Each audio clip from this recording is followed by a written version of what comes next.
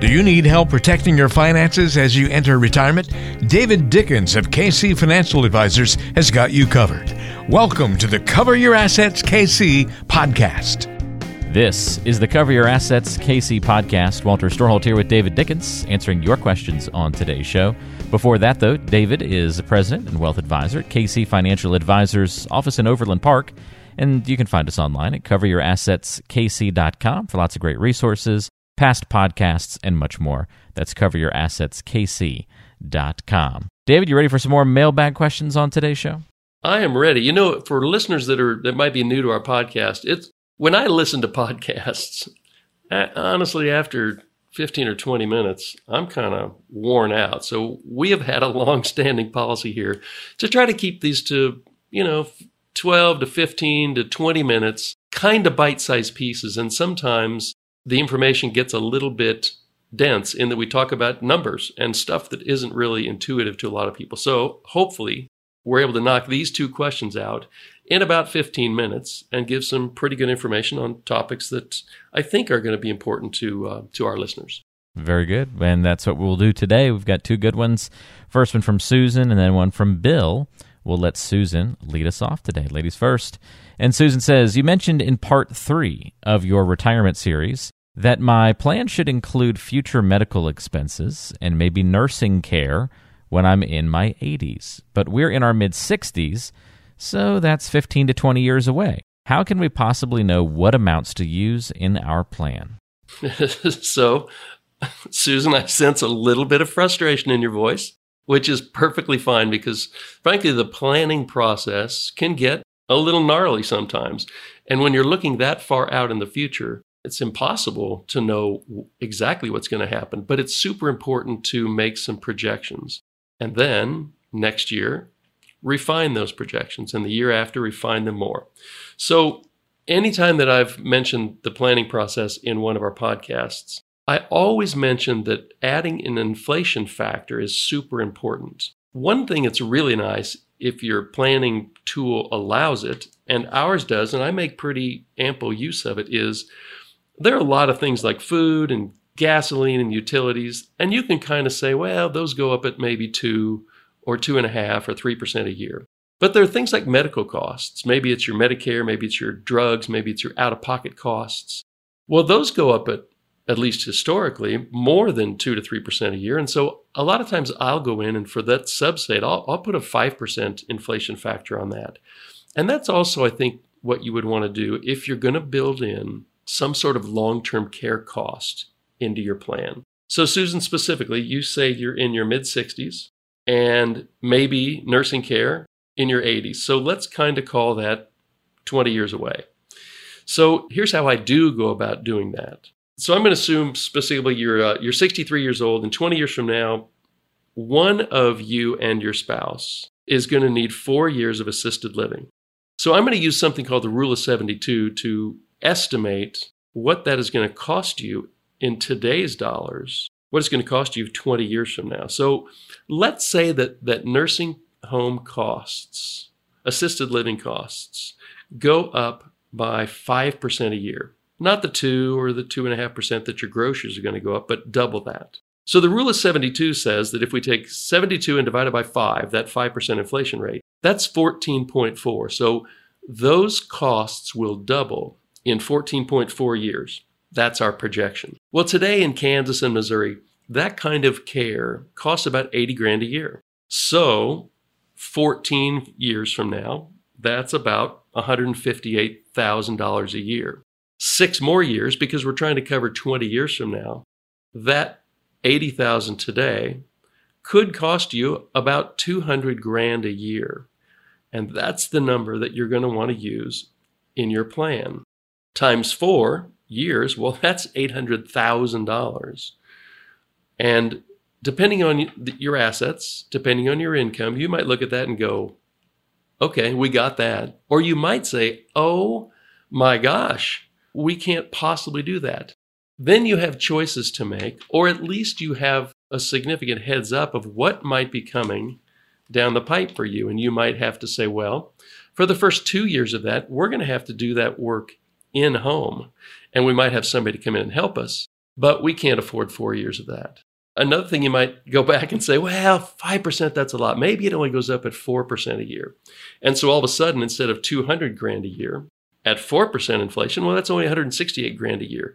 Still a lot of money 20 years from now, but less than $200,000 a year. And so then that would end up being over 4 years, $672,000 instead of $800,000.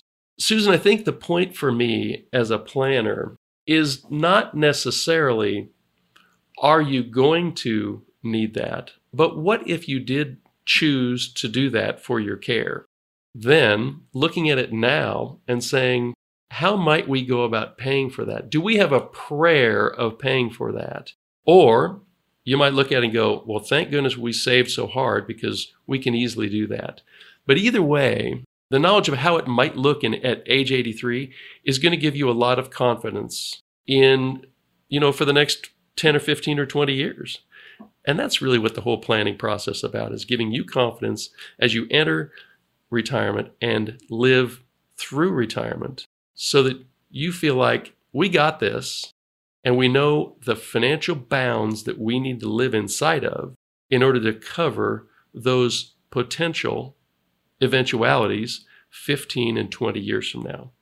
There's not going to be a right answer, but to go through the exercise with a pretty good detailed tool, a planning tool, that's how you're going to get the confidence to, over the next 5, 10, and 15 years, to live the kind of retirement that you want to live. Such a great question, and I think a very astute listener as well. Thank you, Susan, for tuning into previous episodes of the show and sticking with us for this one to get the answer to your question here. And if you have a question for David, you can submit that to him by emailing him, ddickens@kcfa.com. We don't have to put your question on the show if you want to keep your conversations private, of course. That's no problem. You can also go to coveryourassetskc.com to submit questions there or find out more information or give David a call at 913-317-1414. Good question. All right, here's one from Bill. Bill says, I'll retire in 6 months and will have earned a pension. Right now, my thought is to roll it over into an IRA and then buy an annuity with it. Is that a good idea? That's a lot of movement of portion of funds there.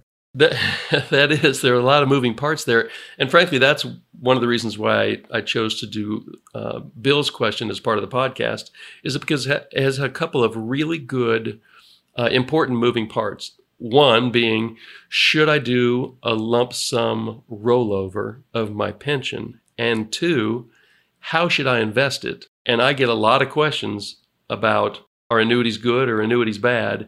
And I think it's more of the question, what we're going to try to explore here in the next 10 minutes or so is there a role for that type of investment in your plan? So first of all, Bill, it's super possible that you would roll that out. You roll your lump sum out into an IRA. There's no taxes involved in doing that. The only taxes come from when you start withdrawals, just like your pension or just like any other dollar that you take out of your IRA.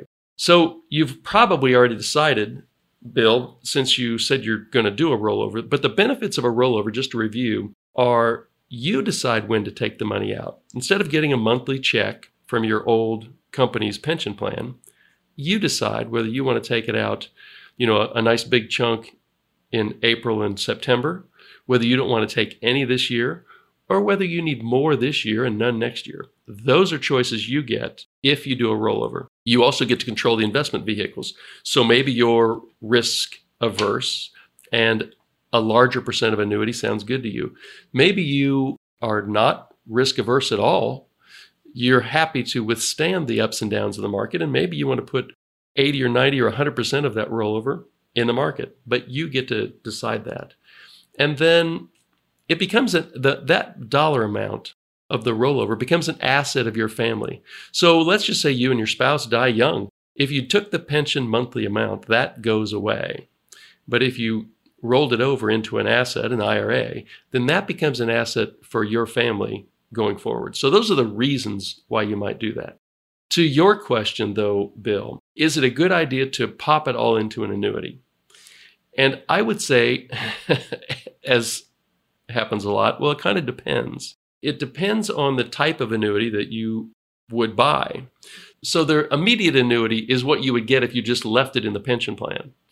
And they're going to pay you or you and your spouse until the second of you dies, and then it goes away. And that's what an immediate annuity is. So if you were thinking about doing that, I'd probably just, unless your company is on super shaky ground, I'd probably think about leaving it at the pension and just take the monthly amount, because you're going to get a bigger monthly amount, very likely, from the company that you retired from instead of buying a private immediate annuity. So that's what I'd probably do if you were going to buy an immediate annuity. But let's say you were going to buy a fixed or a fixed indexed annuity, more of an investment. Most of those allow you to take so they come with 7, 10, 14-year schedules, big penalties for early withdrawal. But most of them allow you to take 10% of your money out in any given year without any penalty. So you have a really good liquidity option with that. So that is one vehicle you might use for a pension, lump sum pension rollover. What return might you expect from that? Because you'd kind of like to have a market return on the money that you're rolling out. You don't want to be overly aggressive, but you don't want to be too conservative either. So a fixed or a fixed indexed annuity is going to be a lot like a bond yield. So somewhere between, let's call it 2.5% and 5% a year. They have protections with them so that they can't go down in value, but they're also not going to earn a market yield, not like a stock mutual fund or a stock ETF or individual stocks are going to earn. Those stocks over a period of time are probably going to do more like 6 to 9%. So you're going to have significantly higher returns, but you're going to have more risk. So specifically to your question, Bill, what you might think about doing is rolling the entire lump sum over into an IRA at, for instance, TD Ameritrade or Fidelity or Schwab.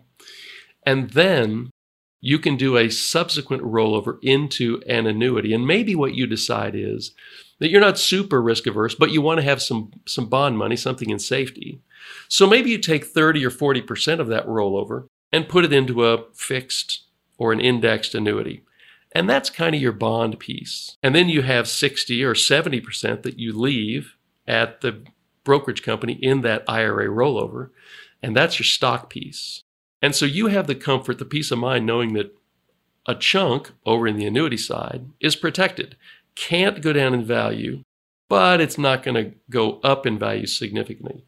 Then you have the other at-risk piece that will go up substantially when the market goes up, and it will go down substantially when the market goes down. It's a matter of getting that balance such that it fits a couple things: your risk tolerance, your spouse's risk tolerance, and the other assets you've set aside for your retirement. So I have a number of clients in this same position. They have a nice pension lump sum rollover, and they had a big 401k that they were able to save while they were working. So the rollover becomes part of that IRA, that 401k that also got rolled out into an IRA. And you're managing it all as one piece. Then it's all about your risk tolerance, maybe where we are in a market cycle, and how much of that you want to spend.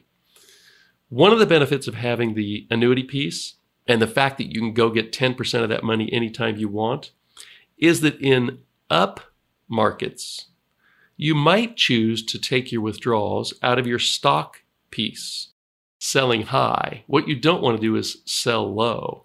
So in down markets, those are the times when you might choose to take that penalty-free withdrawal out of the annuity piece so that you're not selling stocks when they're down in value. You sell a piece of the annuity, that 10% free withdrawal, but it puts you in the driver's seat for how you want to manage that asset that your company set aside for you while you were working. So, Bill, hopefully that's some decent direction for you. Congrats on having the pension. And now it's a matter of figuring out, do you want to have that as an asset of your family? And if so, how protected do you want that? And those are the investment decisions that either, if you're a super good do-it-yourselfer, well, you make those decisions yourself. If you look for advice and guidance, then you find somebody like me to help you with those decisions. Either way, you're on the doorstep of a pretty exciting time in your life. So congrats for getting there. And good luck with the pension rollover decision. Yet another great question, and thank you for sending that one in to us, Bill. And if this brings up any additional questions, because, hey, that happens. Like David said, we only cover, 15 to 20 minutes sometimes here on the show, so we can only get so in-depth. And also, we need to know more about your situation to be able to give you the best guidance. So if you want to get into the nitty and gritty of your details of your specific situation, always a good idea to reach out to David to talk about that.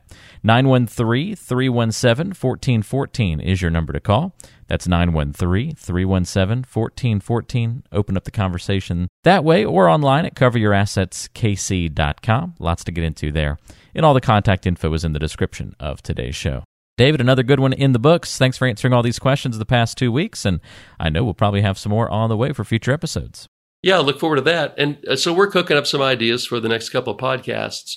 But as you're listening to this, if you have a thought of, man, I wish they would talk about this or that or the other, if you just flip us an email or go on the website and send us a message, our best ideas for podcasts are oftentimes the things we get from our listeners. So don't be bashful about suggesting something. If we think we can work it into a podcast show, we'll absolutely do that. Very good. And again, that's ddickens@kcfa.com if you want to submit an email request for a topic or a question or anything of the sort. And we look forward to it. David, thanks for the help, and we'll talk to you on the next episode next week. I'll look forward to that, Walter. Thanks. Right. Very good. Thanks for joining us. We'll talk to you next time right back here on Cover Your Assets, KC. Investment advisory services offered through Brookstone Capital Management, LLC, BCM, a registered investment advisor. BCM and KC Financial Advisors are independent of each other.